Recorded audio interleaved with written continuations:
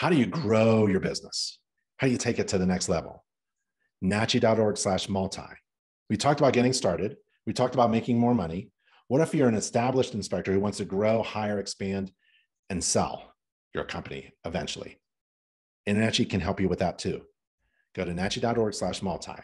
We have more than 100 steps to growing and systematizing your multi-inspector firm. The big question for you is this: can my home inspection business run without me?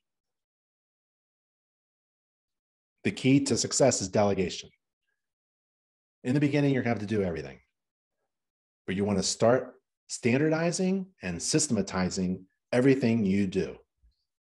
When you get to that point, you can actually hire someone to do the work for you, and you become the manager. Remember changing your mind, thinking of yourself as a business owner who just happens to offer home inspections? Yep.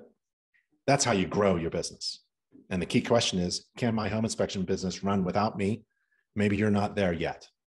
What systems, processes, procedures, and policies do you have in place so that you can repeat what you're doing by hiring and scaling up?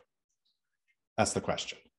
You have to systematize everything you do. You have to standardize things so that one of the worst mistakes that I made for a while was thinking that I was the only home inspector who could do in a business. That I was the only home inspector who can do an inspection for my business, that I had to do the inspections.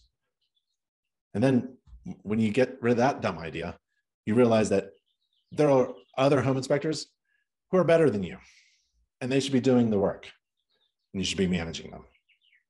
So that's the main question to ask when growing and scaling your business. Can it run without me?